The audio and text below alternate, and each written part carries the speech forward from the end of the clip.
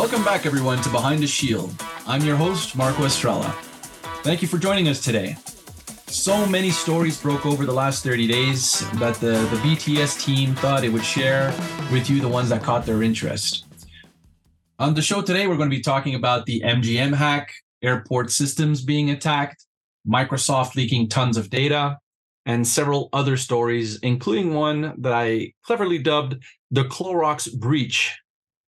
Get it, guys? The Clorox. Anyway, yeah, we get it. Yeah, all right. I feel it in my gut. It's gonna be a fun 60 minutes. By the way, if any of you listeners out there are new to the show, welcome. And if you like what you hear today, hopefully you come back. But if you want to catch up on past episodes, all you have to do is go to virtualguardian.com and you'll find past episodes. And for those who would like to listen to us on podcasts in their car or anywhere else, you can find us on most podcast services. Okay. To help me navigate our hot topics today, and I call upon my trusty panel of cybersecurity experts, and they are Patrick Naum, Virtual Guardian's CEO. Hi, Pat. Hi, everyone. Glad to be back. And from our office in Minnesota, Bill Strube, president of Virtual Guardian. How's it going, Bill? Hello. Good to be here. Great. So, gents, I was going to ask you about your back to school and how's it going and how your week was going, but I flipped the script on you, and there's some breaking news, and you probably know what I'm referring to today if you've read the news this morning. But Bloomberg, just a few hours before the taping of this show, announced that Cisco has purchased Splunk for a whopping $28 billion. That's as big as it. Fourth try, second try. I don't remember anymore. Was it in the works for a while? Yeah. Yeah. Sure. Nice 30% premium too for the stockholders. So right. So I heard $157 a share. Correct. Yeah, 28 billion and change probably. 28 billion. And Cisco's share price went down a little bit, of course. Did it? And what are your thoughts on that? I mean, it's going to cause a little bit of market shift. How are the other SIM companies going to react to this, you think? Or other manufacturers? I think the other manufacturers are probably loving it, personally, in my opinion.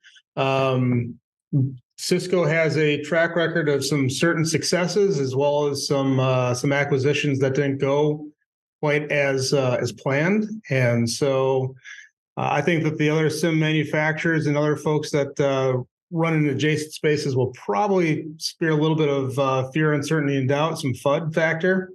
What does it mean for Splunk to become part of Cisco? Mm-hmm. And personally, though, I think Cisco realizes and sees the value of Splunk. I don't think they're going to mess this one up. I think it's going to go just fine. Okay.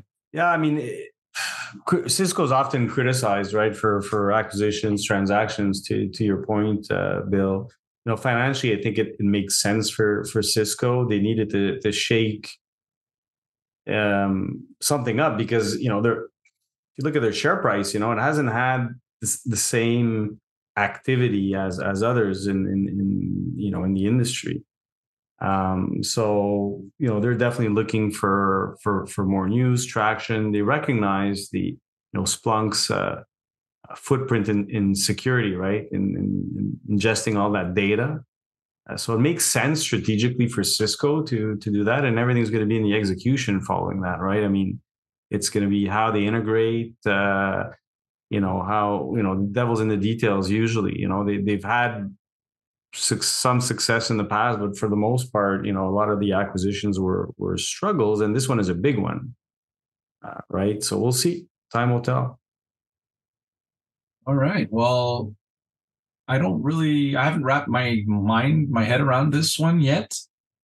How are they going to present it? Is it going to come in, all in the box when you open up the firewall? Is it going to have some capabilities and whatnot? And Chuck Robbins said two things. He doesn't think there's going to be regulatory issues because Splunk operates in China as well, right? So he's not anticipating regulatory issues. But then again, what is it? I don't know what guarantees or what levels of conversations were had with the government, but he's not worried about that. And the other thing is, what's going to be interesting to see is, from our perspective, at least, it's the partner program, right?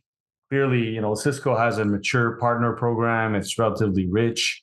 However, not all Cisco partners do deal with Splunk. Those that do will probably see benefit, because Splunk is not really, at least from our experience and what our observations, is not really a partner-friendly organization.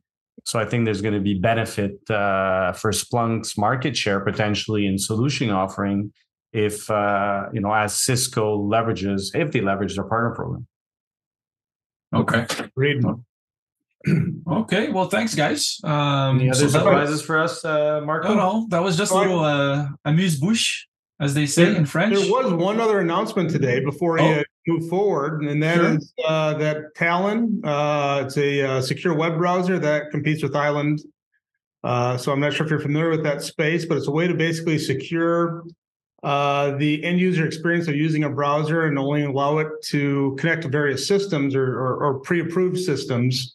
But Talon is in talks with Palo Alto. It looks like that transaction is going to go through. Much smaller in size. I think it's about 600 million. But that was announced today as well. Well, Talon's buying Palo? Yeah, they wish. No, the other way around. All right. And further to your previous intro comment, Marco, how is back to school going? I could tell you the hackers are back from vacation. That's true, and we got proof. Two breaking news just before the show, or recently, very, very hot off the press. Anyway, and listen, another little thing before we get into the topics that interested us this past month. Bill, you, I introduced you as a president of Virtual Guardian and not co-founder of Navilogic. Yeah, what's up with that? Yeah, what's up? Tell us a little bit about it. Tell our audience why that is. Yeah, definitely excited about the change. So for those that are familiar and those who are not, just to recap, we became part of Virtual Guardian in December of 2021.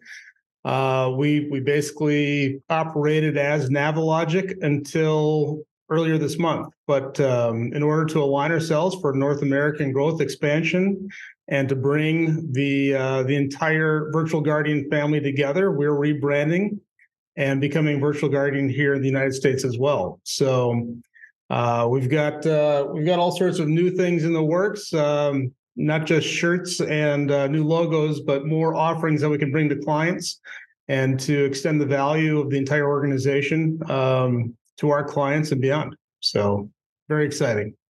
Excellent.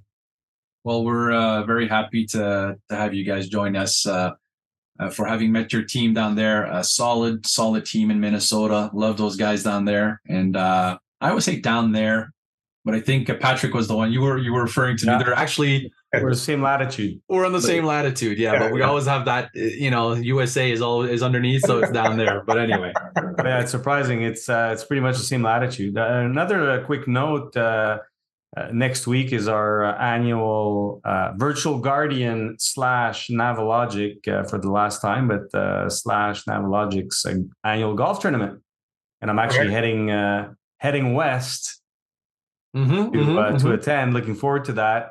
What's the charity this year? We always support a charity, Bill. We support University of Minnesota M Health Fairview's Children's Pediatric Cancer Research Group. So the outlook looks like we're going to raise somewhere between $22,000 and $25,000 for that charity, which is up considerably from last year. Last year was our first record, I guess. Yeah, last year was 12,000. This year we've more than doubled it, is what it looks like. So it's going to be a great event. Looking forward to that.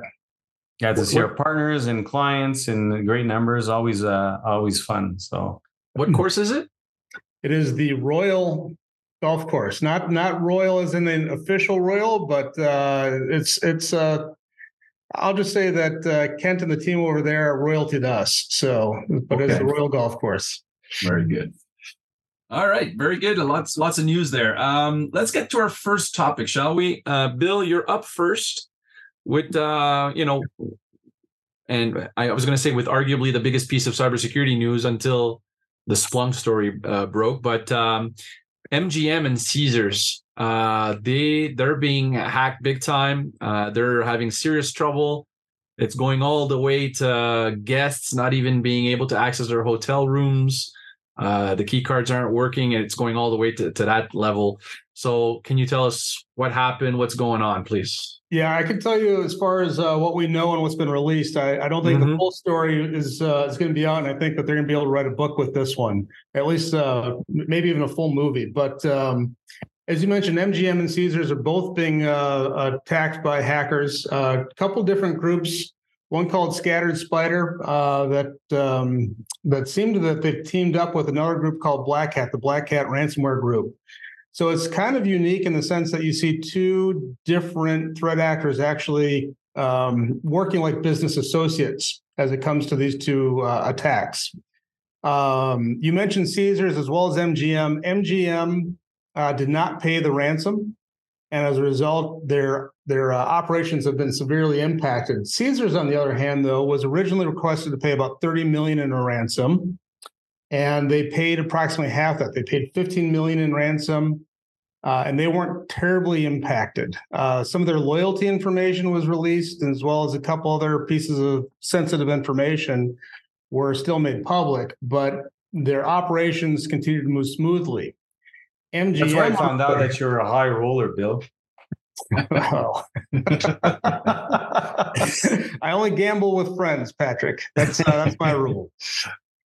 But MGM across all their properties, it's not just Las Vegas, but Atlantic City, other locations, have been essentially shut down for the most part for a good period of last week. They did not pay the requested approximately 30 to 50 million in ransom. And Marco, you already said it. Their website, slot machines, ATMs, front desk, key cards, reservation systems, parking. All of it has been impacted by this particular attack. Wow. The immediate thing that we can say from a loss of value is not only their daily revenue, which is still being tallied, but just on the stock price. They've lost over $850 million in stock value, and that was approximately 6% as of 2 days ago. The price is even lower today than it was then. And then, the recovery effort, we don't know exactly what that's going to look like. So definitely a big attack. I'm just going to try to run through some of the highlights of the timeline. Yeah. From a timeline perspective, I think realistically, this probably goes into August or early July. This is a social engineering attack that actually started the access into the MGM and suspected in the Caesars attack as well. People pulling information from LinkedIn, contacting the IT desk, and asking or requesting assistance from IT to gain access into the network appears as though that's the cause or the initial entry point for these breaches.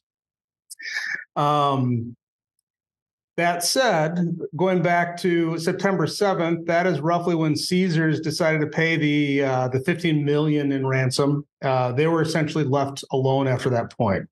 September 11th, MGM released a statement saying that they have a cybersecurity incident that has affected some of the company's systems. On the 12th, so they continued to be that guests continue to be able to access their hotel rooms, and front desk is ready to assist the guests as needed. Also on the 12th, the main website was reported as going down, which is also where all the reservation systems happen. Mm-hmm. On the 13th, some attribution was given to the Black Hat ransomware gang.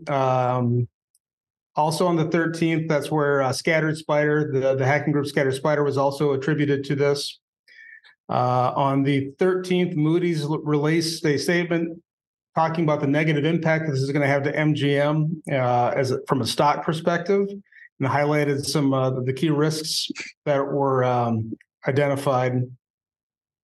On the 18th, became very clear that Black Cat and Scatter Spider were working together.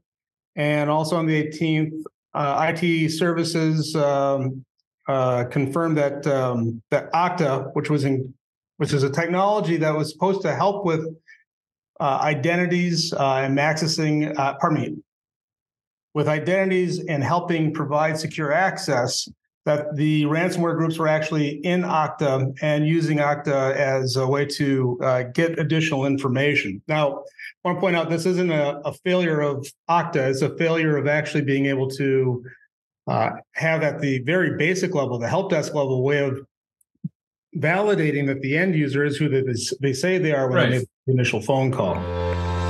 Security and observability are crucial for the success of your company. But do you have all the information you need to protect your organization from potential threats? Introducing our latest ebook from Solstice, Convergence of Observability and Security, the benefits and approaches to better and safer applications and services. With this comprehensive guide, you'll gain valuable insights into the latest security and observability practices, including how to detect and prevent attacks, gain in-depth visibility, and secure your data.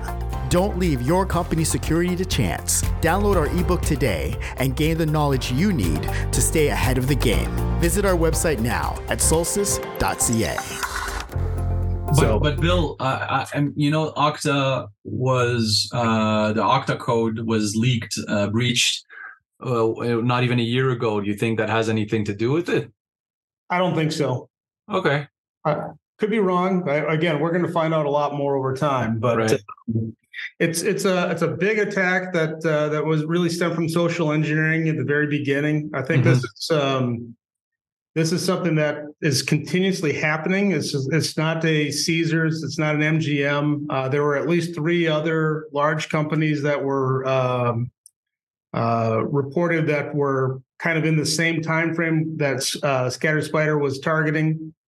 The fact that there was no validation for end user calls is obviously a concern, but to think that a $34 billion company can be taken down with a 10-minute phone call to the IT support desk is quite alarming. It's nuts because if you look at the casinos, they're targeted continuously by fraud, right?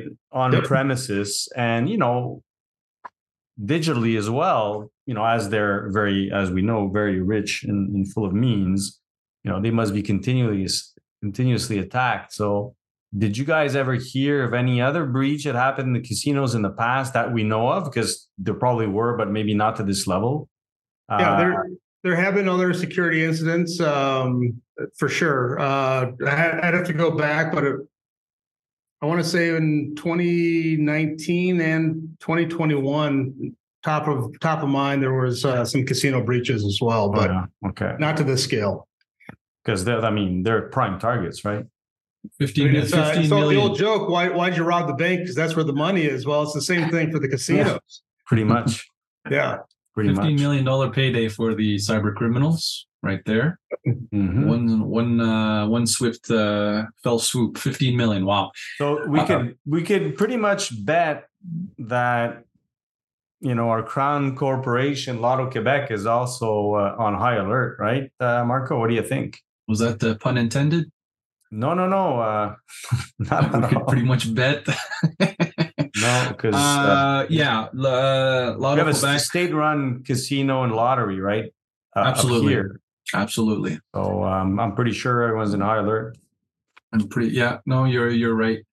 Okay. Thank you, Bill, for that first story. What are you going to do? Train your employees. I guess that's pretty much the only thing that we can say. If it's IT giving up access to the network, that's pretty bad. That's prime target. People think it's always the VPs and the C levels, but the IT guys hold the keys, right? Yeah, there is an interesting component to this as well, which is not part of the main story, but the Black Cat ransomware group is actually basically providing live feedback at how poor the response is for the incident response plan. Like a newscast. Yeah. Like a live news feed. Okay. Exactly. So not only are they causing severe financial pain and operational pain to everyone involved, the MGM, its guests, employees, and so on. But then they're talking about how bad the actual response is, which is just making the matters worse. So that's kind of a tangent to the story, but certainly a slap in the face, salt in the wound, if you will. Do we know who's involved in terms of the defense? Because I mean, with the money they have, they're paying the top consultants out there, and they probably have Mandiant and Company, probably. They do list one particular firm who I'm not going to repeat that they've been very critical of their response as well. Okay. But all you got to do is Google the story. If you want that nugget, you can find it. All right. Thank you, Bill.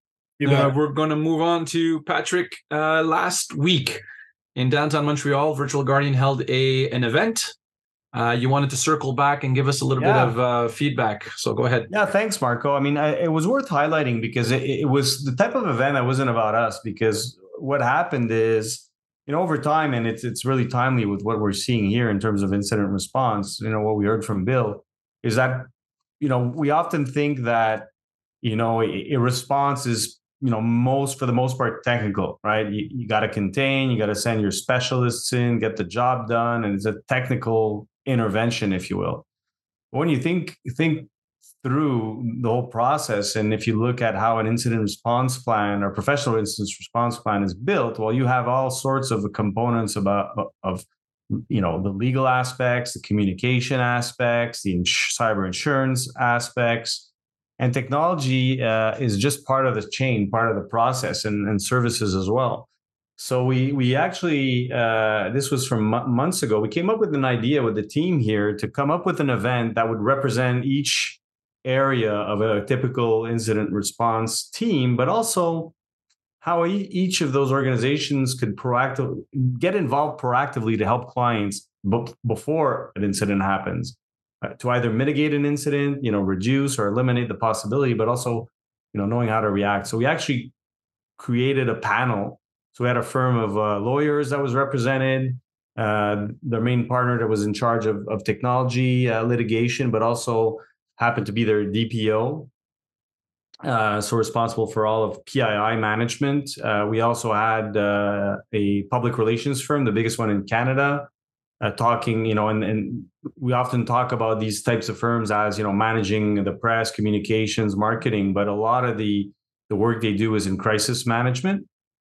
We also had a cyber insurance broker, so it was an interesting discussion where he talked about, how do you make sure you have the right coverage? What type of companies should apply for coverage? What are the insurance companies asking for to get coverage? And basically helping clients navigate. And then there was us as well, Arnaud from our GRC practice, and I was animating the panel and asking. I was the MC and the host, asking questions and entertaining conversations with the various guests. So we had a full house.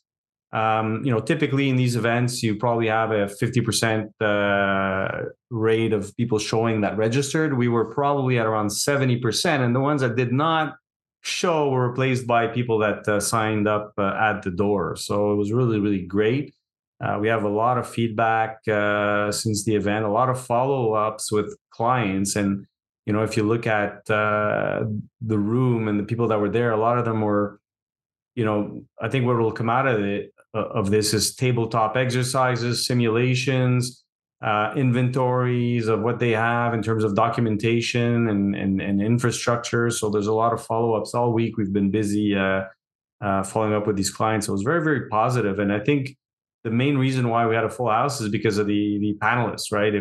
Had we run an event on our own, we wouldn't have had half or even a quarter of the people that were there. So I think there's value to making cybersecurity and cyber defense, more than just solutions and technical services. So this was the proof. So really happy at that.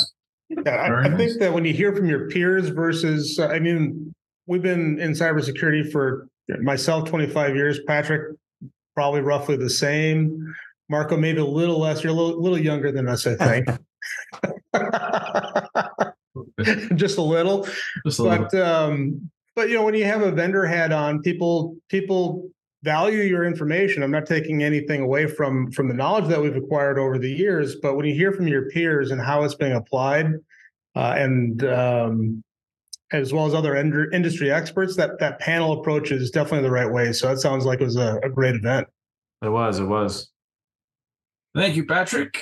So it's my turn now. I picked a story that actually, annoyed me a little bit, and I wanted to talk about it. So it was announced that TransUnion may have leaked close to 60,000 PII data, so files, basically, PII files. So it was allegedly hacked. I went on their website. They have a statement where they say that that's not true. They took it very seriously. They called outside help. They investigated, and they're saying that the data must have come from another source, a third party, if you will. So they, in their statement, this statement, you can go on transunion.com and you can read the statement. They say that the data that was leaked is not presented in the same format that they typically present their data. Hence, their conclusion is that it was coming from somewhere else. So I'm reading this, and the reason why I'm annoyed is that this is outrageous. Like, passing the buck in this fashion is outrageous to me, in the sense that it doesn't matter. You are the custodian of this data. Okay, you had it first. You share it with some partners, and okay, they get hacked, so they're the culprits. But ultimately, everything points to you. You're the one that's in the news. You're the ones that we know. You're the ones that collected the data in the first place. So maybe a third-party risk assessment, TransUnion, perhaps.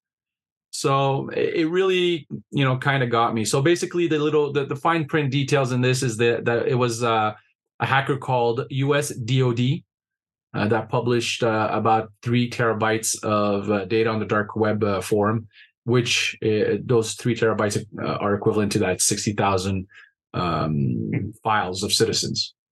And for those who aren't familiar with TransUnion, basically they are a credit reporting service in the US and it has credit scores on almost every American citizen and some Canadian citizens as well.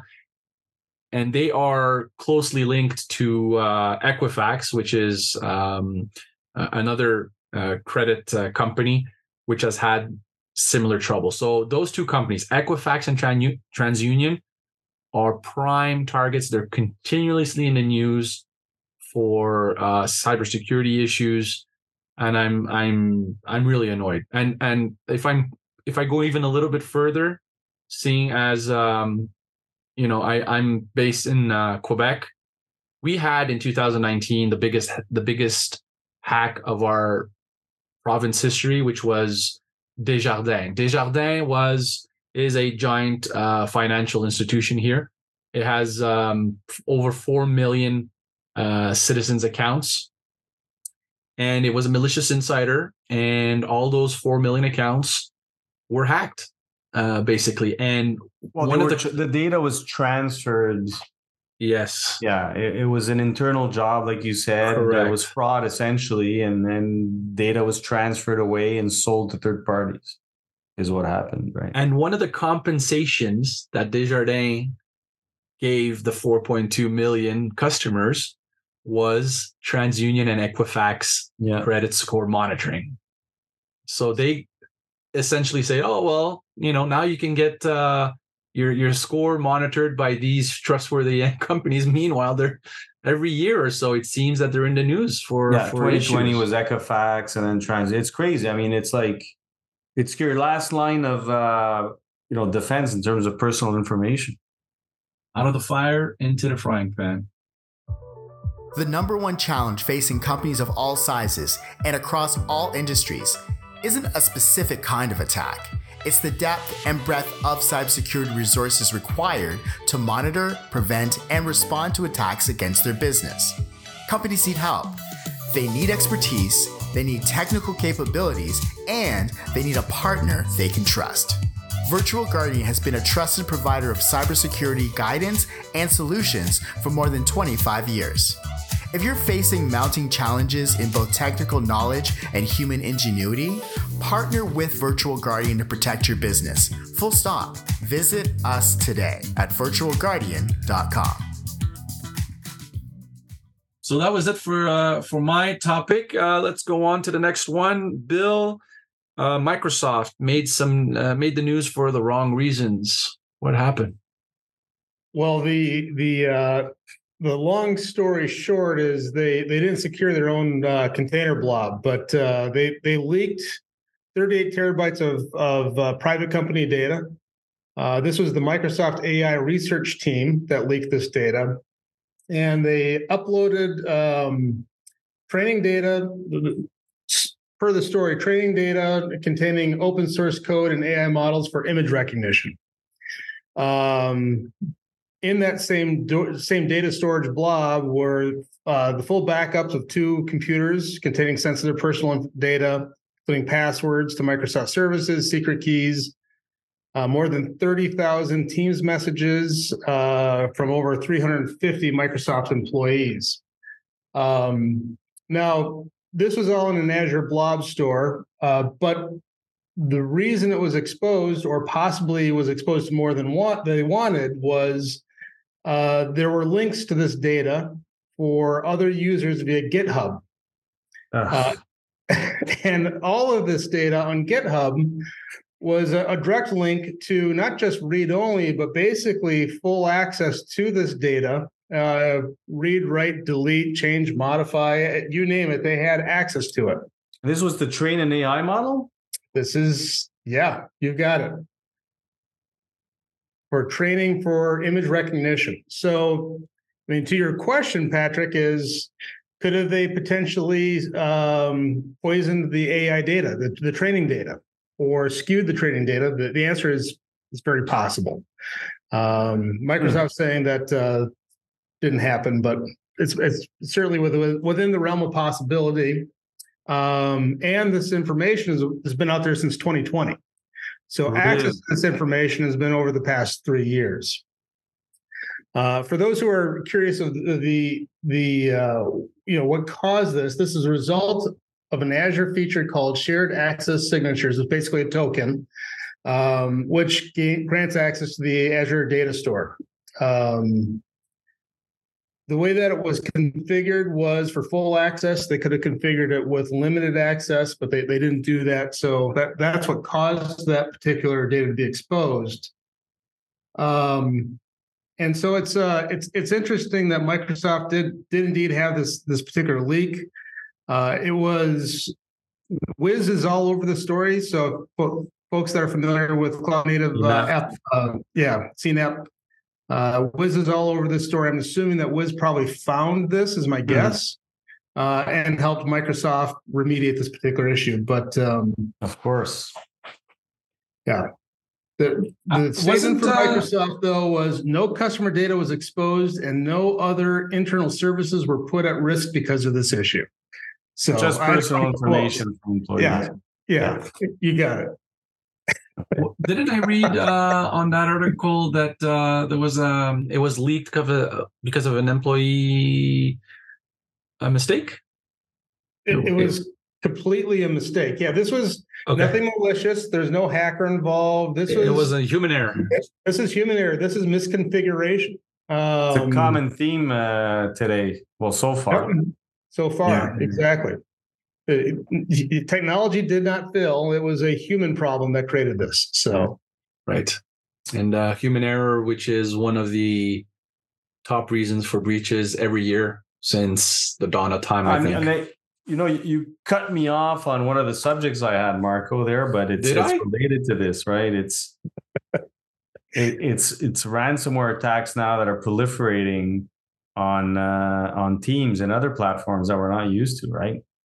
And listen, if we have time later, We'll see. We'll see if we have time. The show is moving along smoothly. Yeah. I want to go to a story. Well, Patrick, you have a story about some problems in the Canadian airports. Well, I mean, if you've gone through the most Canadian airports, especially Montreal, prior to this, you would have noticed that it's still slow.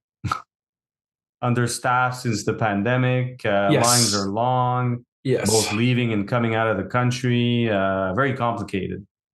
I was listening to interviews before this happened. This hack happened this weekend, but the week leading into this, there was a big issue in terms of lineups at the airport, and the border control was mentioning that they're understaffed because apparently at the beginning of school year we have to give out a lot of work visas. Student visas. My apologies. Right. And they're really busy in the back office taking care of all these visa requests. So people that are just traveling in and out of the States or internationally are having to wait long lines. So guess what happened last weekend? Well, there was a DDoS attack on all Canadian airports. It was documented as being launched by No Name 057, a Russian group. That literally flooded all websites, all border services. So it's interesting because they initially, as is the case most of the time, it starts by being announced publicly as an IT issue. And, what is it? 9 times out of 10, a couple of days later, it ends up being a hack, right? And this was the case because the newspapers were all over it a couple of days after, and it was confirmed as being an attack. What's fascinating, though, and we didn't have a lot of information. I think the border control refused to comment at this stage. Was that if you've come to Montreal, we have more and more facial recognition systems, and we also have these kiosks like the Nexus kiosks or what are they called, Bill? Clear and all those kiosks for TSA pre-check and whatnot. So we have the same coming back in the country, and they were all down, right? But the question, so they're saying it's a DDoS, yeah, but these systems are supposedly isolated from the internet, right? That's how it was. A few specialists were commenting, says these are supposed to be isolated from the internet. So how did the DDoS attack affect those consoles? Because they were literally not working anymore. So you had hours and hours of people waiting in line. People were taking pictures of in a line that wasn't moving. So I think there's more to this. We're going to hear more about this over the next few days, or maybe not. Hopefully we will. But clearly there was penetration if those systems were affected, because DDoS alone could not have justified those border control systems going down. So that's what happened just this weekend. It sounds almost like they got access to the internal, disrupt the switches, disrupt something along those lines. So yeah. So airport systems apparently were not affected, but I mean it was literally targeting everything that related to border control. So it is critical infrastructure, right? So it's actually the biggest and most impactful critical infrastructure attack in Canada that was launched in Canada, because airports are critical infrastructure. And to your point, Bill, I mean, I would suspect that there's probably an underlying intrusion in there. So too early to tell. This happened, I think, Saturday, Sunday, right, Marco? Too early to tell. Yeah. The after effects of this and what else is lurking in our border control environment. So that's the latest there. So it's not a dull moment. Getting closer and closer to control tower equipment and computers and systems. Nothing was reported relating to that. I know, not this time, but not Canada's. It's a different beast, right? It's not. There's an additional service on top of airports, so they have their own systems, and hopefully they're isolated. But it's an airport, critical infrastructure. To your point, what else is up for grabs out there, right? We don't know. So All right. it's not, Thanks, Pat. not the Patrick, best. that's not going to it's not going to inhibit your ability to bring some Mars bars back though when you're at a golf event next week, is it? Are you out of bars? The last time Yeah, you were we're out of Mars bars. Yeah. Oh, you're out because you weren't out last time I was there. Okay, I'll look into it. It's Halloween's coming, so maybe there's more inventory. Yeah, perfect. That sounds great. Wow. Okay, good. I want to touch Hold on, on Marco. this. You're Sure. not curious? What? The Mars bars? Yeah. Oh yeah. It's I've heard this story before. I think it's something to do with it being there's no Mars bars being sold in the US or illegal to bring them over. We have to put up with the Milky Way down here. No Mars bar. Wow. So, Yeah. That was like, I couldn't believe it. You if you would have bet, $100 or so on me trying to guess whether you had Mars bars or not, I would have lost that bet for sure. And now you're Bill's Mars mule? Is that what I mean? Is that what the... You could say that. I don't know if we're in trouble or not. Jen was just okay. Master control. Let's saying to change the topic. If I ask for more Robacks, I might be in trouble, but for Mars bars, yeah, Jen from the console is probably going to be sending Homeland Security messages. I'm going to get a nice welcome sometime next week. Okay, we're getting close to the end. I have one more topic, which is concerning manufacturing, and it's I thought it was pretty clever with my Clorox breach. Come on. So Clorox, I thought that was pretty funny, but Clorox is definitely not laughing. They suffered a cyber attack this past week, and production was stopped on most of their cleaning products, including Clorox bleach, of course. So no more cleansing for COVID. Well, yeah, that's the concern. Oh man, I won't touch that one. No, you open the door. I'm not going through it. The article that I read and I looked into said that Clorox detected the breach in August, and last week they said they had it under control. So you calculate how many days that is. It could be up to 30 days of dealing with the problems. And they said it had contained the threat, but it has not been able to bring manufacturing back to the normal level. And Clorox also stated that it will ramp up production over time. So you can see this whole delay in manufacturing production due to this. It doesn't say what type of attack it was, the articles that I read, but the way that they describe the facts, it does seem to point to ransomware. But and with an impact on probably IoT devices or from IoT devices affecting the production line. Yep. That's right. So to end the story is the company's share lost 2% of its value when it was announced. So Patrick, you're the CEO of Clorox, and you lose 2%. Are you climbing the walls? Are you breaking stuff in your office? What are you doing? Well, I mean, your share price fluctuates by more than that in a given week, right? Unrelated to the event. Fairly, like today, like the last 3 days have been terrible on the market. I don't know if you've seen, but what about the trends since then? You say 2%, but what is it now? Maybe it's continuously declined. Yeah, since. I only saw that it went down that first day. But what I wanted to get to, Patrick, was it doesn't. I'm with you. It doesn't seem to be too much, and sometimes it's akin to taking a ruler and slapping a student on the fingers, for doing something bad in class, right? So it doesn't seem like it. Will it be a wake up call for Clorox management to shore up their cybersecurity? Is that enough to say, whoa, Because when I think back about MGM, they lost $850 million and in share price, and the ransom was $30 million. So they're probably saying, what the heck are we thinking, guys? This is a mathematical equation. Pay the $30 million. It's better than losing almost $1 billion. And the hackers know this, right? Correct.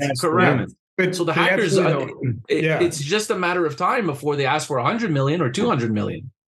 So I'm looking at the share price. So the peak for this year was 52-week high, 178, but they actually peaked for the second time. So the first time was in May. Second time they peaked in August 3rd at 166. And now they've been going down since. They're trending at 136 right now. It's the lowest in the last 52 weeks. So if they lost $30 on their share. Normal fluctuations, they are at a 52-week low right now. Okay. So it's related. So they're suffering. So maybe and that's after all, they're getting the message. A lot of that's in the last week. I mean, they were at 150 a week ago, and now they're down to 130, 136. Yeah, I guess people are probably not believing that they're back to normal or whatnot. They didn't buy into their, maybe they just announced their earnings are going to be much lower for the next quarters because they can't sell product. They can't move boxes. So the market cap right now it's at 16 billion. So you could probably, they lost a good chunk of their market cap, billions. Protect yourself from the growing threat of ransomware attacks with Virtual Guardian. Keep your sensitive data secure, identify vulnerabilities ahead of time, and know that Virtual Guardian is focused on your security, so you can focus on what really matters, growing your business. At the intersection of people, process, and technology, we're guarding your critical mass, achieving digital resilience, and protecting what matters most. Virtual Guardian, unmatched security expertise, fueled by trust. For our audience out there, I don't think that our audience has Clorox shares. Maybe they do, I don't know. But bottom line is probably look for your cleaning products and your bleach to cost more in the next weeks or months. Probably a nice little hike there on the bottle of Clorox. And honestly, maybe MGM and Clorox aren't bad buys right now. Just throwing it out there. Fundamentals are solid, I guess, right? Buy low, sell high. Exactly. Huh? Yeah. You got it. We should put a disclaimer. We are not. We're not professionals at stocks. Yeah. We are not professional traders. Don't take our financial advice. Correct. Please do not. Please don't. We're just gamblers. All right, guys. Thank you very much. We're nearing the end of the show. Thanks for your input. Nice topics this month. A lot of activity. And this is September. In 9 days, it will be Cybersecurity Month. And guys, that Cybersecurity Month is for Virtual Guardian anyway, and the industry. It's chock full of activity, trade shows, events, webinars, posts, social media posts. So look forward to that next week. And I'm sure that when we do next month's Behind the Shield, we're going to have tons of stories to choose from, unfortunately, probably. If I may jump in. So Sure. We decided to jump on the bandwagon. There's going to be a cybersecurity special in one of our leading newspapers here in Montreal. That's coming out Saturday. Okay. So the reason why, number one, they're doing the special leading up to Cybersecurity Month. So they wanted to do it as early as possible. So it's like end of September before October. And we've jumped on the bandwagon. So there's going to be an article that signed. I was interviewed by a journalist. So you'll get it'll be all over social on Saturday. Jen is on it, but you're gonna have to leverage Chat GPT translation or it's a French article. Or Google Translate, because it's going to be just in French. It's our leading French newspaper, so stay tuned for that. It's a short article. It's going to be easily translated if you run it through your various tools. Very good. Are you signing copies on Sunday? You're signing copies for Bill and myself? Anything you want, whenever you want, Marco. All right. Thanks, Patrick. So I want to thank both our panelists today, Bill Strube, Patrick Naum. Thank you very much for your usual collaboration on the show. And to everybody listening, if you've missed part of today's event, the show is going to be made available on most podcast services out there sometime next week. So look for us there. And of course, for previous episodes, as I mentioned at the top of the show, you can find those at virtualguardian.com. We've actually been noticing ever since we were kind of spread on podcasts, been noticing a nice increase in downloads. So I want to thank all our audience for supporting us. That's really cool. Hopefully that means that you get a little bit of value out of our podcast and a little bit of entertainment at the same time. And hopefully we get to see you next month for the next show. So big thank you for all of your support. And remember, everybody, when you're behind a shield, you're ahead of the game. Take care, everybody. Thank you. So long. Bye-bye.